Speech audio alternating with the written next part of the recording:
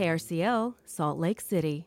The Eccles Theater is partnering with Volunteers of America, Utah on a winter clothing drive all month long. Warm coats, jackets, sweaters, winter boots, gloves and hats, socks, new and unused underwear, hand and feet warmers, blankets, pajama bottoms and sweatpants, and thermal underwear. All adult sizes are needed, with the greatest need being sizes 2 to 4X. Items can be dropped off at the Women's Resource Center, 131 East, 700 South in Salt Lake City by appointment, or the Eccles Theater. Support for Radioactive on KRCL comes from our sustaining members and Mark Miller Subaru. Welcome to Radioactive, a show for grassroots activists, community builders, punk rock farmers, and DIY creatives. I'm Laura Jones. Thanks for plugging into your community this evening with me. Every weeknight from 6 to 7, we bring you Radioactive. Nick Burns has the night off. Hope you're feeling better, and we'll see you in the new year, Nick. Coming up on the show tonight, Representative Angela Romero is back in town and ready to talk Interstate 15 expansion. She was in D.C. last week, I believe it was, and we'll hear about those travels as well. We're going to get into the Great Salt Lake, as we like to do on Wednesdays. Coming up, Salt Lake Tribune reporter Leah Larson is here. She's got a bunch of stories out this month talking about different aspects of the lake, and we're going to dig into them with Leah Larson. Lake Effect, another episode. If you were a Great Salt Lake organism, what would you be? An audio postcard from our friends with the Great Salt Lake Collaborative and Utah Public Radio, which puts that together. And of course, I'll have details on how you can share your story about the Great Salt Lake. And we're going to talk to Heal Utah's Alex Villieu on a rally for the Great Salt Lake coming up in the first 2 weeks of the new year. If you're looking for a way to get involved, lots of ways to get involved tonight.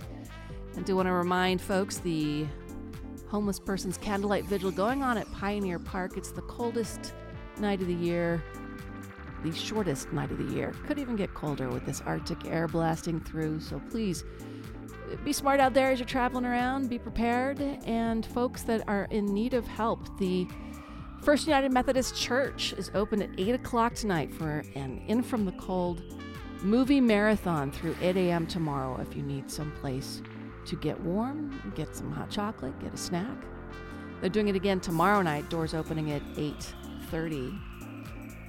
Don't forget that Christmas food giveaway is happening on Friday, 10 a.m. at Roland Hall at 843 South Lincoln Street. You don't need to sign up. You don't need to prove you're in need. But if you need help putting that dinner on the table, they've got a frozen turkey and some sides for you. You can walk or drive up, limit one food basket per vehicle, and that is from our friends at Crossroads Urban Center. The deadline for public comment on Utah's plan to address homelessness is Sunday, January 8th. The Office of Homeless Services and the Utah Homelessness Council released a draft of the new state strategic plan. It's called Statewide Collaboration for Change, Utah's plan to address homelessness. They put that out on December 16th. There's a recording of the meeting and there's all the documents to go with. We've got a link for you. And then there is a place for you to click and add your public comment. And on that issue, coming up late January, it is Thursday through Saturday, January 26th to 28th. It is the 2023 Salt Lake County Homeless Point in Time Count. They need volunteers. They're looking for folks to come with 2 or 3 of their friends, maybe some folks from work. You can put together a volunteer group. You go out from 4 to 6 a.m., and they have an app on a smartphone, and you talk to folks you find living on the street, ask them some questions. It's one of the ways the county tries to get its arms around those folks living unsheltered on the streets. I've got a link for you on the Rallies and Resources page of krcl.org, and it's under Community Affairs. And now coming up on January 14th at the Capitol, the Rally to Save the Great Salt Lake, and Alex Villieu is here to talk to us about it. You're representing kind of a couple organizations. You're an organizer with Save the Great Salt Lake, but you're also with Heal Utah. Hi, Laura. Yeah, that's correct. Thanks for coming in. Of course. So happy to be here. My day job, I am a policy associate with Heal Utah, but I'm kind of here more in my capacity as an organizer with Save the Great Salt Lake. And tell me about that group. Who's involved? I see a lot of great artwork. You're inspiring folks to band together on the 14th. But who's behind this organization? So Save Our Great Salt Lake, you may have seen us. We've got a very active Instagram page, a lot of followers. We're just a group of folks that kind of got together last fall, and we had heard that Radio West whole series about the lake, and we were thinking, hey, something's got to be done. We need to start getting the people together. Yeah. And it's way less of who Save Our Great Salt Lake is, because the way that I've been talking about it recently, we just had our People's Great Salt Lake Summit 2 weeks ago. 250 people showed up, and really inspiring stuff. And the way that I really think about Save Our Great Salt Lake is, there may be a couple folks. We're running the Instagram account. We're organizing people, putting things together. But ultimately, Save Our Great Salt Lake is all of us. It's the way that we have come to terms with providing a voice for the community and providing a space for the sake of space, and just providing opportunities for the community to stand up, and for it not to just be a few people sitting around a table and making these decisions. It's giving an opportunity for the grander public to have a voice. Do you think that we're starting to get some traction on this? And we're going to talk to Leah Larson in a bit with her coverage, and I feel like lawmakers are starting to pay attention with the collective efforts of journalists and community partners such as Save Our Great Salt Lake, trying to really raise the visibility of what's going on with the lake. I think so. But ultimately, I think Leah can speak probably better to where we are at and where we're heading, but I almost can speak more to we're gaining progress on the people's movement behind Save Our Great Salt Lake. And, it's important shows like Radioactive with you, Laura, that are organizing the people. It's important things. The way that Save Our Great Salt Lake has been thinking about where we fit in the grander ecosystem of, there's been nonprofits around doing great work on the lake forever. Folks like Friends of the Great Salt Lake, folks like Utah Rivers Council. Yeah. But we really just want to provide a space for the sake of space, and just a way that the public can convene regularly. And that People Summit we had last, I think it was 2 weeks ago, was kind of like our big kickoff event. We had 250 people there. We broke out into breakout groups. We all collectively brainstormed, and we're going to kind of distill all of those items together and come up with ideas from the community of how we can solve this crisis and how we envision solving this crisis from the people's outlook. Well, so on January 14th, I wanted to get it on people's radar before the break, and then please come back that first week of the new year to remind folks too, okay, on the show? Of course. But what's happening on January 14th? What day of the week is that? What time? Where? Yeah, January 14th. So January 14th is a Saturday. That's the Saturday before the legislative session starts. So we are going to be gathering on the steps of the Utah State Legislature. I'm sure a lot of folks that are listening to this call have been to many of these types of gatherings. The Rallies and Resources section is a fantastic resource from Radioactive, and we're so happy to be on here to promote this event. We were supposed to have an in-person event last year, but unfortunately with the latest outbreak of COVID that time of year, we had to switch to virtual last minute. We did have about 650 people virtually joining us for a virtual rally last year. Wow. Yeah, pretty impressive. That's the biggest Zoom call I've ever been on. That's for certain. But did you break Zoom? Zoom was not broken. Zoom remained functioning. Yeah, I don't know what type of account we had, some type of silver, platinum, something. But Zoom kept running. We had some fantastic speakers last year, and we've got some fantastic speakers this year, and we're really excited to be hosting it in person. I'm really excited to see everybody there. So who's going to be speaking, and what do you want folks to do? And because you gotta get a sign together for a rally. Yeah. So a sign. So I'll start off with that. So actually, I'm just gonna kind of just advertise a bunch of events that Save Our Great Salt Lake is putting together. So in the lead up, so that January 14th, that's a Saturday. That's gonna be our rally. The previous Saturday on January 7th, we'll be hosting an art build. You can find information about all this on our Instagram. So there'll be 2 shifts you can show up for. I believe it's from 11 to 4. There's 2 different shifts. You can find all the information on Instagram again. But yeah, we're going to be putting together just these big, beautiful art pieces for the rally. So like you're thinking like big, huge cloth banners on pieces of wood. We have sourced some, I'm not sure who the artists are, honestly. We'll come back the first week of January with the artists. I think we're still in conversations. Okay. I can't reveal who the artists are, but we've got some really, really great local artists that are putting together art. We have a great screen printing space where we're going to be putting it all together. And yeah, we're just going to show up, and it's going to be a great community space. We're going to be building these protest signs, and yeah. What is it you're asking for? Because, again, you said the rally on Saturday the 14th. It is the Saturday before legislative session starts, and Utah's part-time lawmakers will be meeting in session. There will be bills about the Great Salt Lake. Do you just want to put them on notice that that the public is watching, or that there are specific demands? There is a public on notice kind of element of it, and it's just kind of momentum building and solidarity, and you know, there is that element of it, of just kind of showing up in person. And you know, I know many people listening to this probably are having conversations around their holiday table saying, hey, have you seen about this? If you show up to this rally, there are so many people that have heard about this and care about this, and you can kind of meet and figure out how we're going to move forward with this. Unfortunately, I think as far as nitty-gritty details, as far as us, so like I said, we had that People's Great Salt Lake Summit, and we are kind of distilling the information from that summit. Okay. And basically going to be figuring out what the people want. You know, we had I led a legislative breakout session during that People's Summit.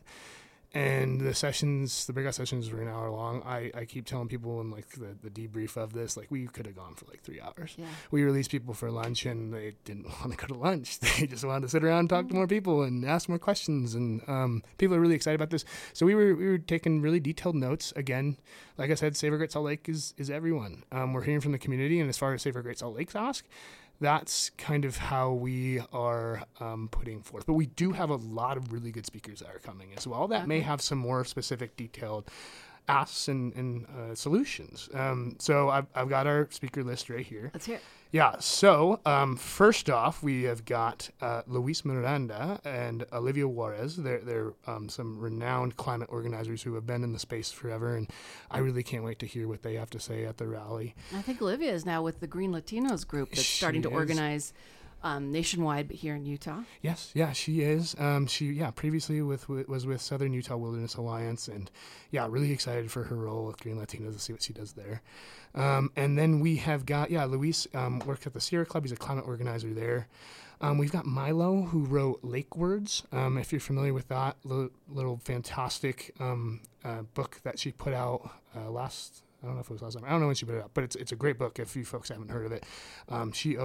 They always say that they have some really good outlooks on the lake, certainly. I'm really excited to hear from Milo. Then we have Brian Mensch from Utah Physicians for a Healthy Environment, as many I'm sure. Always does his homework. Always does his homework, exactly. That is well said. Then we have Darren Perry, the vice chairman of the Northwest Band of Shoshone, for an indigenous outlook on the lake.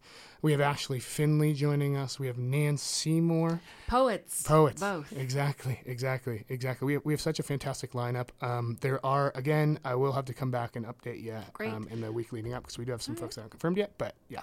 So Wednesday, January 4th, please plan on coming down or sending some folks to remind folks about the art build that happens on the 7th. Yes. And then the rally on the 14th. What time is it again at the Utah Capitol? Oh, my goodness. I'm going to have to get back with you on that. Well, I've got it in my show notes, folks. Fantastic. And I'll put all the links that you're mentioning. I'm filling in for colleagues. I don't have the time. I appreciate you doing that. Yeah, so noon. It's noon start time. Noon. So they're at noon. And I have one more event, too, to update you on as well. And that's something as far as specific us concerned. So we are hosting a legislative preview with Heal Utah, Save Our Great Salt Lake, and the Utah Rivers Council, and that will be on January 11th. So I believe that's a Wednesday. I believe that's from 6 to 7:30. I know the time for that. We will get all that in the show notes, folks. You don't have to rush for a pen and write that down. I know folks are really passionate about the Great Salt Lake, and I want to know what your Great Salt Lake story is, Alex. Is there any moment or visit or part of the lake that really strikes home for you, strikes a chord about why you want people to be aware of what's going on and take action? Yeah, I'm a bird guy. Yeah. It's funny enough. I care about the ecosystem. I care about climate change. I care about the air quality, obviously. But so I used to work for Utah Rivers Council years and years ago, and we actually ran a series of field trips up to the Bear River to stop Bear River diversion. And one of the field trip stops we did was on the Bear River Migratory Bird Refuge. I still remember this one moment so we had cobbled together this whole coalition of like bird watchers, duck hunters, everybody you could ever think of that was concerned about the lake. And we went out one day with the bird watchers, and I was there at sunset, and it was just that's my story. Oh yeah, I love that place. I'm sure many resonate with that, but yeah, beautiful place. What is the website? How can people get involved with Save Our Great Salt Lake? Yes, Save Our Great Salt Lake. So we are most active on our Instagram page. If you check out our Instagram page, that's going to be the latest and greatest. We have a saveourgreatsaltlake.com, I believe. I'll make sure to put a link Thank in the you. show notes. Yes, appreciate that. If you use Google Save Our Great Salt Lake, you'll be able to find it, certainly. Okay. But yeah, check us out if you haven't heard of us yet. We got a lot of exciting events coming up. And I always go ahead and email me at my personal email, alex@healutah.org. I interface with this issue on a different level. So if you're concerned about air quality, that is what I work on in my day job for the Great Salt Lake. Definitely reach out to me about that. But anything at all that you want to talk about Great Salt Lake, love talking to the community about the Great Salt Lake. Well, we'll see you in January. Hey, can't wait to come back. Alex Villieu. Check tonight's show notes for links. When we come back, Salt Lake Tribune reporter Leah Larson.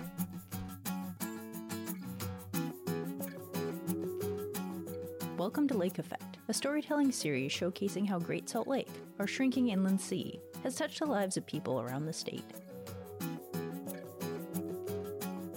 If I could be any Great Salt Lake organism, I think we are finding that one of the most important organisms in this lake is the cyanobacteria called Euhalothece that makes the maps on the microbialites and does about 1/3 of the photosynthesis for Great Salt Lake. I think I would be a seagull. I kind of envy them in a way. They just fly so majestically, and there's more of them than there are the eagles and the hawks, which I also envy. I would be a great blue heron. They're just really pretty. Let's see. I think I'd want to be an eared grebe. They almost exclusively eat brine shrimp, and they eat about 20 to 25,000 a day. They got certain organs that can decipher salt and fresh water, so they get their water and they just get to chill out on the lake all day. They have tons of food, so maybe I'd be an eared grebe. The Loch Ness Monster, because it's been alive for like 200 years. My choice would be a peregrine falcon, just because I've had opportunities over the years to see peregrines take multiple different species of birds in flight, which is just cool. I don't know why I'm kind of inclined to go for like brine shrimp. Some of the more smaller species that are in abundance, I find more interesting. Like there's just millions of them. Birds are migrating right now, and I'm really thinking about how cool it would be to migrate and to, see thousands of miles underneath you. And I mean, like our pelicans fly up to 30,000 feet. Imagine being able to fly at 30,000 feet. Probably a brine shrimp. Despite how long they live, it would probably be really fun swimming around. I oftentimes tell people I want to come back as a raptor, like a hawk or something like that. So if there's some areas around the lake that those birds hang out, then that would be cool for me. This is Lake Effect from the Great Salt Lake Collaborative. Stay salty, Utah. And that is Lake Effect. If you have a Great Salt Lake story to share, check tonight's show notes. There is a link to get in touch with the producers of that podcast, and we'd love to share your story as members of the Great Salt Lake Collaborative. More details at krcl.org. I'm Laura Jones, and Leah Larson is now joining us from the Tribune. How you doing today? I'm doing well. Thanks for having me back. I was just in preparation for the show looking up all your stories. You have like a ton this month about Great Salt Lake. But where I wanted to start was with one from earlier in the month, I think around December 5th or so. The Great Salt Lake's most important source of water has a troubled history, but there's hope its future may be better. And this is about the Bear River Massacre site. Yes, correct. As you probably know, this was a site where around the time of the Civil War, some U.S. soldiers went up there and just absolutely slaughtered a bunch of Shoshone in their traditional wintering grounds. Really traumatic event. They never went back just because of like all the trauma it carried. But then just a few years ago, they were able to buy back that land, about 550 acres. And now that that's back in their hands, they are working to restore a creek that runs through it to what it would have looked like, something that their ancestors would have recognized. And they had started calling the site Boa Ogwai, but have a new name, Wuda Ogwa. Yes. I guess the Boa Ogwai was kind of more spiritual in nature, and where they want this to be like an educational thing with people coming from all around the world, kind of more secular, they thought they should just update the name. Well, in the story, you also have some audio gathered by folks at Utah Public Radio. I'm going to try and play one of these from the computer. It's Shoshone spiritual leader Rios Pacheco discussing the history and significance of the Great Salt Lake to indigenous communities. Everybody used the salt on the Great Salt Lake for all the tribes in North America. That was like a place where anyone can come and gather, because it spread out so far because of the desert around that area. And it was like there was no fighting or contention to gather that, because that was a food that, that was a resource that gave life to all the people, and then was also a trading resource. But then they would bring stuff and trade, so that way they kept a good relationship, and they kept more people coming in because of that relationship. So that's one of the things that will help us today in our lives. If we learn to give and share with one another, we'll be able to be better off.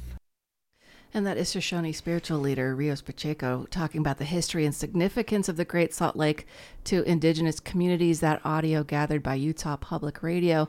And our thanks to news director Sherry Quinn for sharing that with the Trib and now with Radioactive listeners. So in gathering the story, I'm guessing you learned a lot of history that you maybe didn't know, and that's pretty common, I think, across Utah. Oh, for sure. Yeah, I think sometimes the indigenous stories, the indigenous history gets lost in a lot of these discussions, and it's really important. They have very deep roots here.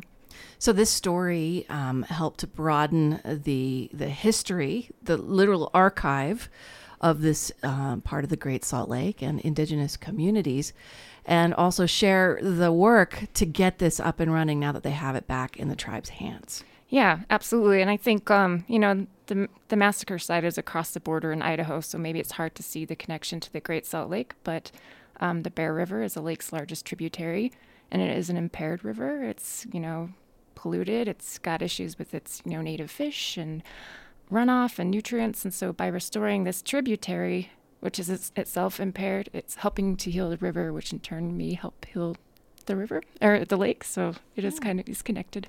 I wanted to play one more clip. It's a longer one with Rios Pacheco discussing the food indigenous people collect in the Great Salt Lake Basin or would and trade in their traditional wintering grounds. So our history here and each band that came here, they were groups of families. For this area that we're describing, the northwestern Shoshone, we come from where Grouse Creek in northern Utah and Goose Creek Mountains range are. And a lot of the foods that we gathered there were pine nuts, fish, ground squirrels, rabbits, and antelope.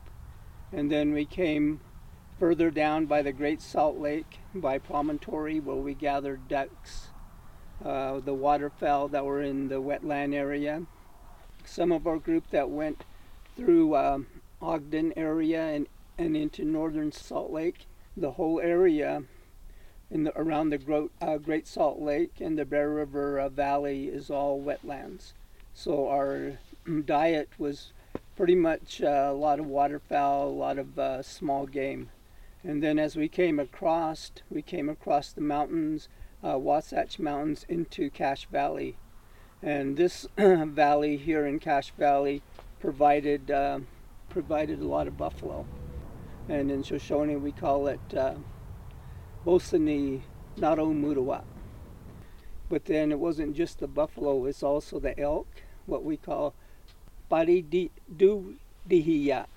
And then the Sogodia, the deer, and then the Wura, the bear, because that provided us our blankets for the winter and our cloaks that we wore through the winter to keep the snow from us, and also the honey, the beaver, and those were important to us because they helped us with being able to clothe ourselves so that we wouldn't get wet.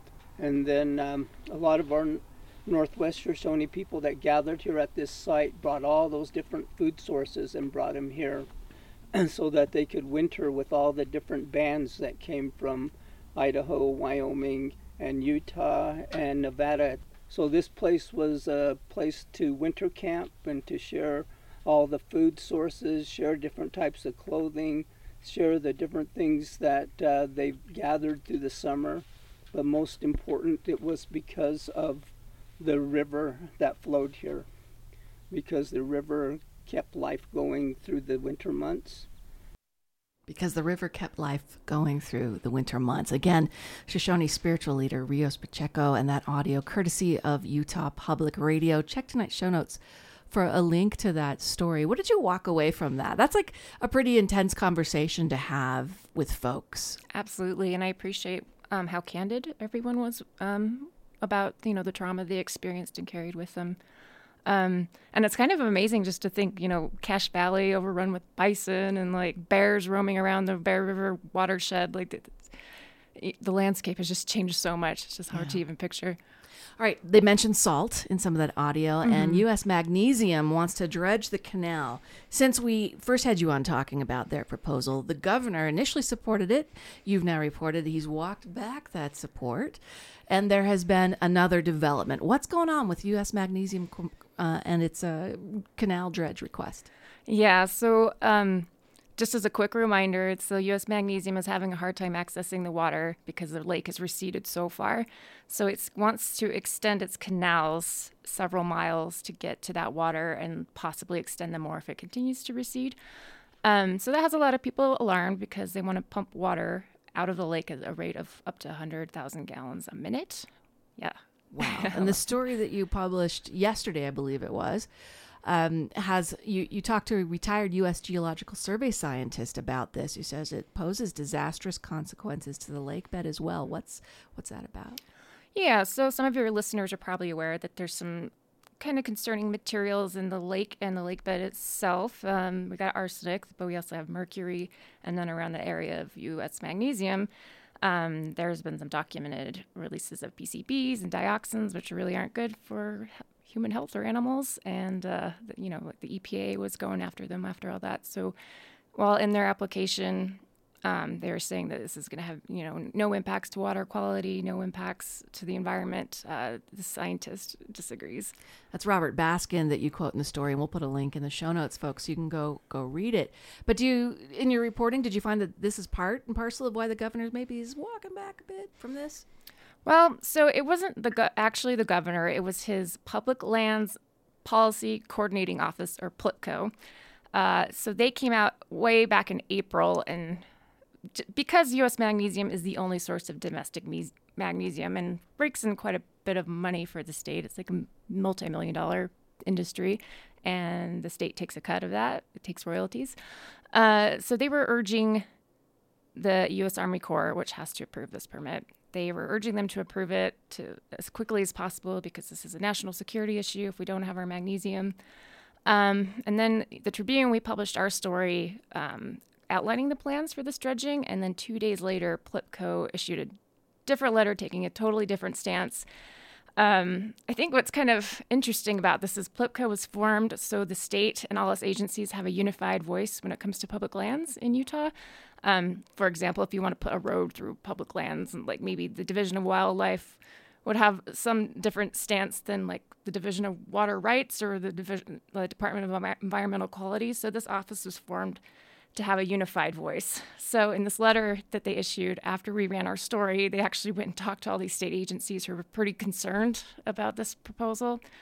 And so their stance they took was, as a state, was a little more neutral, that the U.S. Army Corps should maybe work with all these parties to find solutions and maybe find ways to get their minerals without taking so much water. A couple other stories I wanted to chat with you about and make sure it's on the radar of our listeners, and that is that Congress is passing the sweeping defense bill that includes funding for the Great Salt Lake. How much are we talking, and how is it different, or is it just more of what we're doing but at a federal level? Yeah, so there's been two pretty big bills out of Congress that are going to benefit the Great Salt Lake. One that I think got the most attention was like the saline Lakes of the West. I don't know, this is a really long title and I can't remember it off the top of my head, but basically addresses all these saline lakes that are disappearing across the West. You know, we were just as a collaborative, we were at Owens Lake and Mono Lake, so it would include them, but big focus on the Great Salt Lake. Basically, the U.S. Geological Survey gets $5 million each year over 5 years to study them and their watersheds and their hydrology and, you know, what solutions are there. And then also in this big defense bill, they rolled in a bill that would direct $10 million, and it specifically names the Great Salt Lake. That seems to be the main target. So that's a lot of money coming our way to study the lake and its hydrology and maybe find solutions. I know people would rather see action than probably studies because the situation is so dire. Because there's been lots of studies. Yeah. That's got to be a little frustrating as a reporter, too. It's like we need a spreadsheet, a tally of the studies to date to analyze as well and go, really? Another study? Or is it a study of the studies? Another story is about flood irrigation and uses for the Great Salt Lake water recovery. It could also save the ecosystem. What is that about? Because flood irrigation, you know, you got to use it or lose it if those are your water rights. Mm-hmm. So what is this story about? Yeah, so this might seem a little counterintuitive to people, especially during this drought and the lake being in such dire straits. Like, why would you ever even suggest that flood irrigation is the way to go? But when you look at, you know, a river like the Bear River, that's kind of what it did naturally before people came in and started damming it up and, you know, growing crops and agriculture. It would, you know, kind of ebb and flow. Beaver would come in and build dams and, you know, like it would help keep nutrients out of the river, and it created a lot of wildlife habitat, a lot of habitat for birds, because if you think about all the animals and wildlife the Great Salt Lake supports, it's not just the lake, it's this entire watershed. So there's been some studies that show that, you know, in certain places, and I emphasize certain places, flood irrigation actually benefits the environment and the ecosystem and bird habitat. So we're not talking like up on the bench in Brigham City where they're growing peaches. Like that would not be a good option for flood irrigation. But at the river bottoms where the river would have naturally been flooding throughout the season, it can have a benefit. And then, the land in that area can act as a sponge and will slowly release water back to the river through the season so that there's, you know, a steady supply coming through and maybe more available downstream for people later in the year. And that can benefit the Great Salt Lake. Absolutely. Now, the Dateline says Evanston. So did you go up to Adrian Hunnelt's farm? I did. His ranch? Yes, he was very generous to on the Bear River? To host us up there in Wyoming, right at the headwaters of the Bear. And thanks to the Great Salt Lake Collaborative for paying for that trip and that reporting. We're able to pool our resources and then share these conversations, folks. And then I wanted to close with the snowpack. And will December's big storms make a difference for the Great Salt Lake? Published just this morning online. The state snowpack's off to a good start, but the lake's going to need a lot more to recover. And something I've been thinking a lot about, Leah, is you see how the snow come down. It doesn't necessarily translate apples to apples or flake to water, right? Right. No, I mean, when skiers, you know, are celebrating because we got a foot of snow, there's only a few inches of water in that snow. That's why our powder's so light and airy and nice, you know. So while what is a foot of snow in the mountains maybe only translates to a few inches, and, you know, it's got to get absorbed by the soil first before it runs off. So it's a little more complicated. So in your story, you go through it and break it down for folks. And I think that's the biggest benefit of your reporting in the collaborative is breaking it down for people to understand and wrap their arms around. Yeah, for sure. I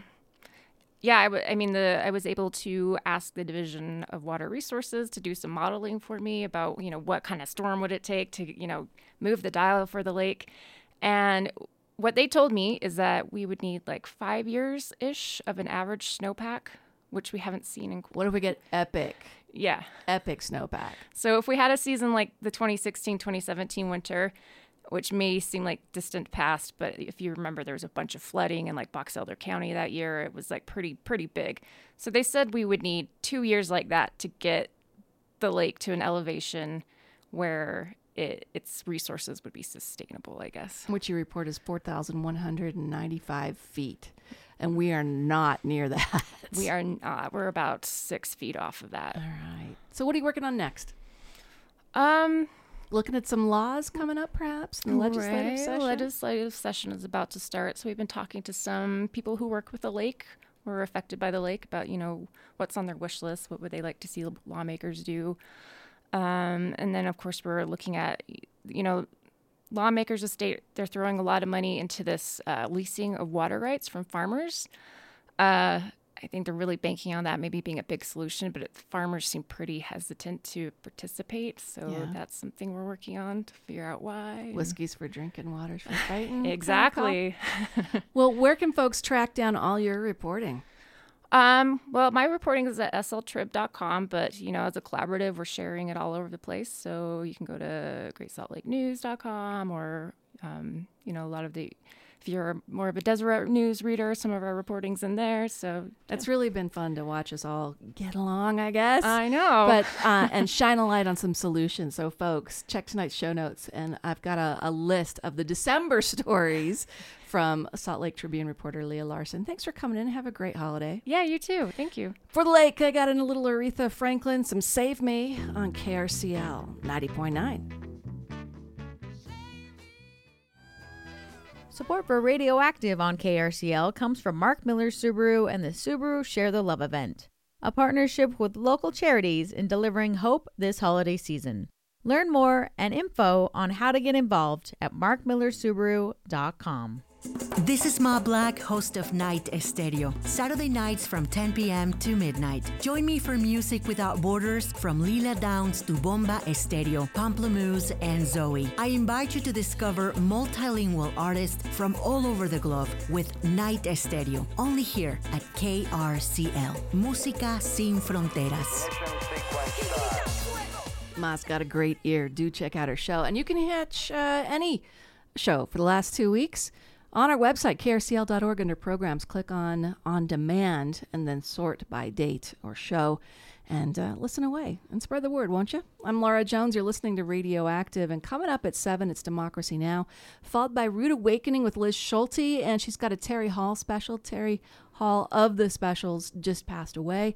She's going to pay tribute tonight on the show. And then Maximum Distortion with Forgash and Cody D at 10:30. John Florence on your brand new day at 6 a.m.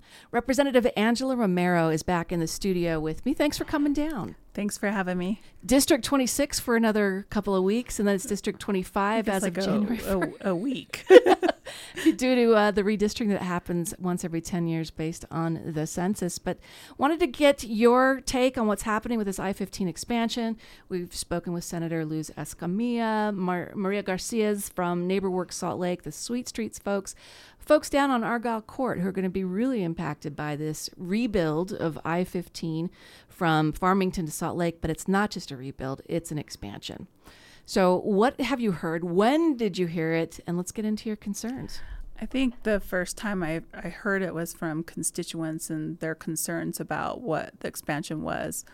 And just, it's interesting how information got shared and they're like, whoa, the legislature is doing this. I'm like, whoa, let's kind of play detective here and find out where all these pieces come together. And so these are recommendations and they're part of a larger picture. And so I'm not supportive of expanding that part of, I-15, especially when the west side has carried a lot for the state of Utah, particularly the west side of Salt Lake City. And there have been times when Senator Escamilla and Representative Hollins have spoken out with concerns like with the prison. And, we've had these concerns about Operation Rio Grande and now with this particular project. But the project overall and what we're trying to do as we look at other forms of transportation, talking about electrification of Front Runner, talking about more public transit. So there are some pieces to this overall vision that are not a disadvantage to our communities as well. So I think when we look at the overall picture, we have to look at how does that help us as a community when it comes to the air we breathe? And so, again, just because I'm saying that doesn't mean I agree with this one particular piece that people should be concerned about and people should express their opinion about. And I think it's an opportunity for us as a community to come together and share those concerns, and having people like Maria Garcia, who is a staple in our community, give that history and that background, because we have a lot of new people in our community, and I embrace everyone who lives on the West Side and who's chosen to live on the West Side. But there are a lot of people who have history here. They're third, fourth generation, and their families have a history to our neighborhoods. And I don't want those voices to get left out of the conversation. And so that's why I think it's so important to have organizations like Maria Garcia's share. Yeah, absolutely. And she talked about the history, that there is little trust with UDOT. The people running UDOT today aren't the people that ran it back when I-15 was built. And I think there's like an institutional knowledge gap there when it comes to talking to the community. What did you hear at the town hall that you and Senator Escamilla and Representative Hollins held at the Fair Park about 2 weeks ago? Yeah, we invited UDOT to be there. And again, we have to look at the Wasatch Front Regional Council and who's on that council, who have reported, who were tasked with providing a vision, and then UDOT is implementing now, and we're still not where we have a final say, like this is what's going to happen. So I'm glad that we're having community engagement now. We're putting pressure, and we're expressing concern, because I feel like people in our neighborhoods and ourselves as elected officials have expressed these concerns many times, and we've been ignored. From Inland Port to the prison, all of that. Operation Rio Grande. Yeah. Again, I remember one time Greg Hughes, who was the speaker at the time, looking at me, and there was one red dot on the board, and it was me, which was a no vote. And he looked at me, and I just smiled at him. And so, again, sometimes, we stand up for things and stand up for the people who we represent and make sure that voice is there and create a space or create our own spaces. And so I think this is an opportunity for us to start these conversations and talk about the impact of community. And with widening a freeway, is that really going to change the flow of traffic? Is it really going to change the emissions that are put out there? And so when we think about that, we also have to think about other forms of transportation and how we utilize that, but also with people like myself who are privileged, who can ride my bike, or who drives in a car that is more environmentally friendly. How do we make sure that we're not excluding other voices that might not have those same privileges that live within this neighborhood? And I think those are the voices that NeighborWorks and Maria Garcia bring to the table. And I think that's why it's very important, because there are a lot of people who live in the Glendale and Poplar Grove community now who can work from home and who have these means and who are out there advocating. And I appreciate them advocating, but I also want them to remember that they have blind spots, and not everyone that's living in our neighborhoods can walk to work or can ride their bike to work, because there are a lot of people in our neighborhoods that are sharing a small home with other families, and they have to use their car and use the freeway to go to their 3 or 4 jobs. And we can talk about that infrastructure and talk about the social determinants of health and my utopia of what I'd love to see happen in our community. But we have to also talk about the realities as well. And we can't forget about those individuals when we're talking and having these conversations. One of the realities, as UDOT has explained, is this isn't just for the current traffic load on I-15. It's planning out, like the Wasatch Front Regional Council is tasked to do, 50 years, keep moving that plan, updating it every 5 years, and keep moving it forward so that we're not caught with a gigantic amount of infrastructure we need to rebuild. The part in Salt Lake from 600 north to 400 south hasn't been updated seismically and with repairs in a meaningful way, some as far back as the 80s. So that's my understanding of why that expansion is happening or rebuild is happening in Salt Lake. They want to create some more connectivity, but lines on a map that aren't specific have caused some fear for homeowners. Exactly. And I think that it's important for people to speak out and express those fears, because, again, the West Side has been people have given us made a lot of promises to us and said, I'm not going to do this. And then it's done, and it's not what it's been presented. So I understand why people have those concerns. But I also understand that we do have to do these updates. But does that mean we have to expand the freeway and impact these neighborhoods?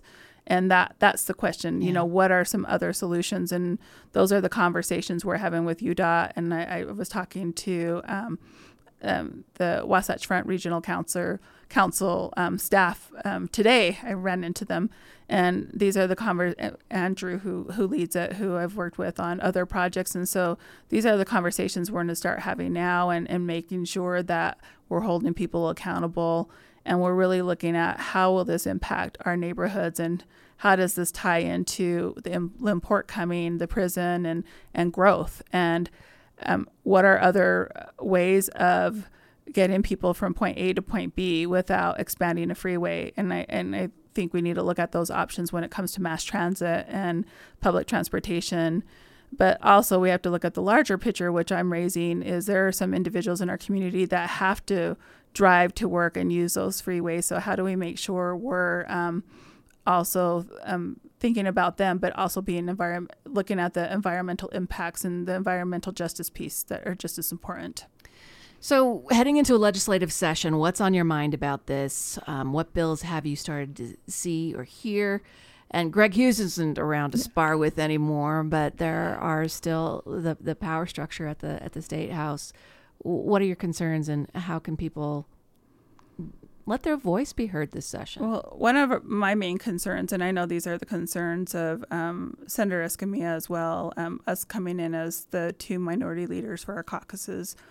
Housing is a huge issue. How do we ensure that we don't put people in compromising positions where they can't afford where they live and they start to experience homeless? You know, we have to address homelessness, and there's a lot of funding that I'm hoping will go that way, but let's talk about before people experience homeless. Let's talk about all those invisible people who are experiencing homelessness or on the verge of experiencing homelessness that often people don't see. And so we have to think about children, and we have to think about health. And so again, I look at things from a social determinants of health perspective, and how do we make sure that we're providing the resources and support that our teachers need to lead out our public schools. And so going from housing, going to healthcare, going to public education, and safety. Safety is a huge concern for people here on the West Side. And when I was knocking on doors, that was a big concern for them. So how do we make sure that we're helping some of our most vulnerable in our community, but not also putting people who are on the fringes, or people who are living their day-to-day life in compromising positions when we're talking about homelessness? Because I don't think there's a right way. It's complicated, and I think when we talk about it, we need to look at how all people are impacted. Because again, the West Side, and many people that I talked to on the West Side, their concerns with homelessness are, I don't feel safe. And, I think it's important to address that and just say that these aren't individuals that are saying not in my backyard. Yeah. And I think a lot of times that there are people, when I was knocking on doors in Glendale and Poplar Grove, that were saying, we want to help people who are experiencing homelessness, but we have some concerns. And there's been certain incidents where somebody who might not even be experiencing homelessness, but someone that might have an addiction have, made people feel uncomfortable to walk in their own neighborhood. So I think we need to look at all of those things and not just point fingers at people, and really figure out how can we as policymakers, how can we as elected officials work with community and find ways to address these issues. And one of those issues is housing, and making sure that people are being able to work a job where maybe they only have to work one job because they're getting paid a salary where they can support their family. And a lot of times it's really easy to blame people for their situation, but not looking how we all contribute to not helping people advance, whether it's education, whether it's buying a home. And so these are things that we need to have honest conversations about. Yeah, well, expansion of Interstate 15 intersects with all of these, because to get the land that you're going to need to make this expansion or even deal with the rebuild within the footprint, you start using the phrase eminent domain, which is for the sake of progress, the community, the freeway, we need this land. We're going to compensate you. And this part of Salt Lake City has a history from the original building of I-15 that was not positive. Exactly. And that's why I think individuals like Maria Garcia and others sharing that history and and reminding people is so critical, and looking at issues. I mean, even businesses that are important to us. Like I think about Red Iguana in particular, and I think about all the investment Lucy and Bill have done in our community, and I think about NeighborWorks and all what they've done to provide people housing. And so these are staples in our community, and we need to make sure we're preserving them. And also individuals that might live in these homes, they might be renters, they might not be the actual owner, and they're able to, that's all they're able to afford. Like we have to think about the impact of all people in the community, not just a group of people who are going to be using the freeway. Well, going into this next legislative session in the new year, you are going in as the first person of color and the second woman to serve as Utah House Minority Leader. Congratulations. Thank you. And you were recently back in D.C. and tell us about your trip and the folks you got to meet, and you're recognized for your leadership as well. Yeah, so I've been working with the National Hispanic Caucus of state legislators, and I was elected by my peers from across the country and Commonwealth to be their next president, so I'm president-elect. And part of that is working with the White House and particularly the vice president. So I've went back to D.C. 2 times within the last 6 months to meet with her to talk about policy, meet with her. And myself and a few other individuals that actually going to the White House, sitting in her ceremonial office and having conversations about abortion, about healthcare access, about inflation, and just what can we do at a national level and a state level to work together to reach out to our communities to protect people's voting rights. And so I've been very privileged in these roles to have that direct connection to the vice president and the president at times. I mean, I was able to go for the signing of Bears Ears, and that was a really neat experience for myself and Representative Briscoe. And so with working at a national level, and it also impacts how we represent here at a state level and the access and resources we can bring back to our states and our communities. So as Utah House Minority Leader, what are some of your priorities? What are some of your plans? Can you reveal anything for us?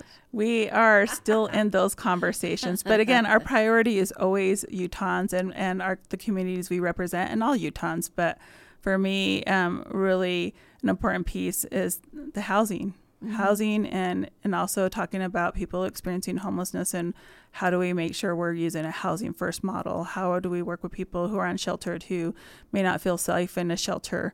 Public education. How do we make sure that we are paying our teachers and supporting our teachers and ensuring that our families are getting access to all the things that they need for their families and our environment? I'm really big on environmental justice. Senator Escamilla and I have been working on these projects for a long time to address that. So there's tons to do. And as the minority leader, I'm working with our leadership team and with our caucus members to put those priorities together and not just react to the budget proposals of the governor and of the priorities of the majority, but to actually say, this is the Utah we want to live in. This is how we would like to spend our funding, and creating that, sharing that vision with the community and showing why we need to elect more Democrats. All right. So how can folks get involved, and is it all back in person this next legislative session?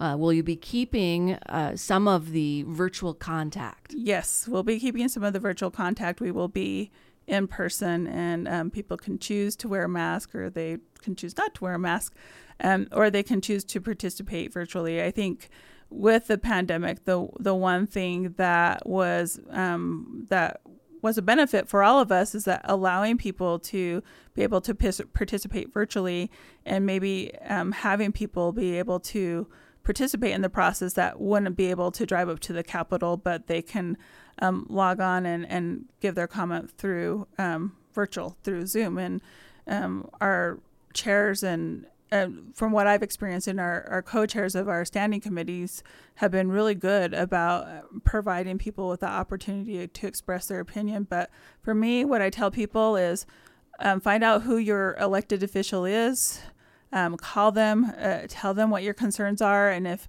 you feel like you're not being heard there, call our office and we'll work with you, and we're going to do the best we can to make sure that Utah is a place where everyone feels like they are welcomed and that this is their home. Yeah.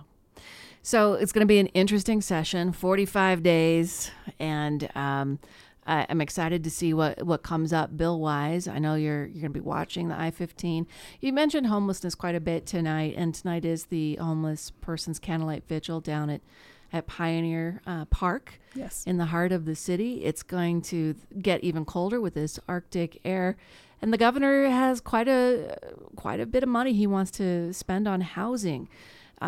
Does the state need to be this developer? What do you think we need to do to get this situation fixed? I applaud the governor for taking a stance on this, and Wayne Niederhauser, who's a former president, for really trying to deep dive into Senate president, really trying to deep dive into this, and also not putting this all on the back of Mayor Mendenhall and the city and the city council. And I've served in the legislature now for 10 years. I'm going into my 11th year.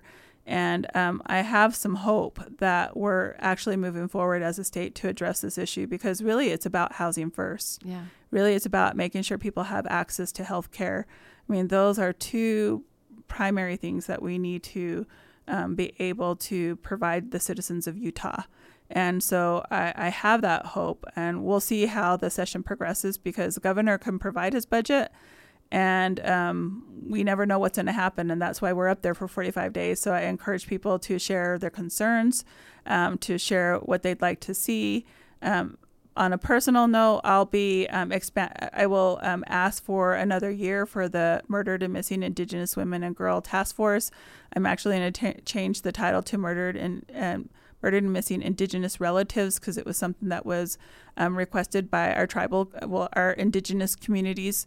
And I'll still continue to work on legislation on sexual assault. But as the minority leader, my main priority is to make sure that my whole caucus flourishes and they're able to meet the needs of their constituents and all Utahns. And again, really housing and dealing with inflation. And the one thing I disagree with the governor and many of my colleagues on is, and we'll have these conversations, is I don't know if we really need to give some tax breaks. And so how can we use that money to further help people get into housing? So there's going to be some interesting conversations up there, but I think it's okay to have differences and different opinions on things. So how can people get in touch? Because your district is changing from 26 to 25, so everyone needs to check out le.utah.gov, right? Yes, and find out who their representative is, because 60% of my district now is West Valley and 40% is Salt Lake City. Your email, your phone, all of that is on your le.utah.gov webpage. We'll put that in the show notes. And please come back. We need to get Representative Hollins on now. We've had you and Senator Escamilla and the mayor. We're going to keep covering I-15. Thank you for your time tonight during the holidays. And thank you for having me. I'm Laura Jones. Thanks for tuning in. Tomorrow night, the ACLU of Utah wants you for its 2023 Community Legislative Action Team. Plus, we're going to talk about grief during the holidays with poet Amy Schaefer. And then on Friday, Best of Punk Rock Farmer Friday with Aldine and me. More details, questions, comments, suggestions, visit our website, krcl.org. Have a great night. Thanks for listening. KRCL, Salt Lake City. There's nothing like good music. And with your help, we can continue KRCL's mission of music discovery. See if your employer will match your recent donation to KRCL and double down on your support. Make a gift, pick out a t-shirt, and see if your employer matches contributions at krcl.org.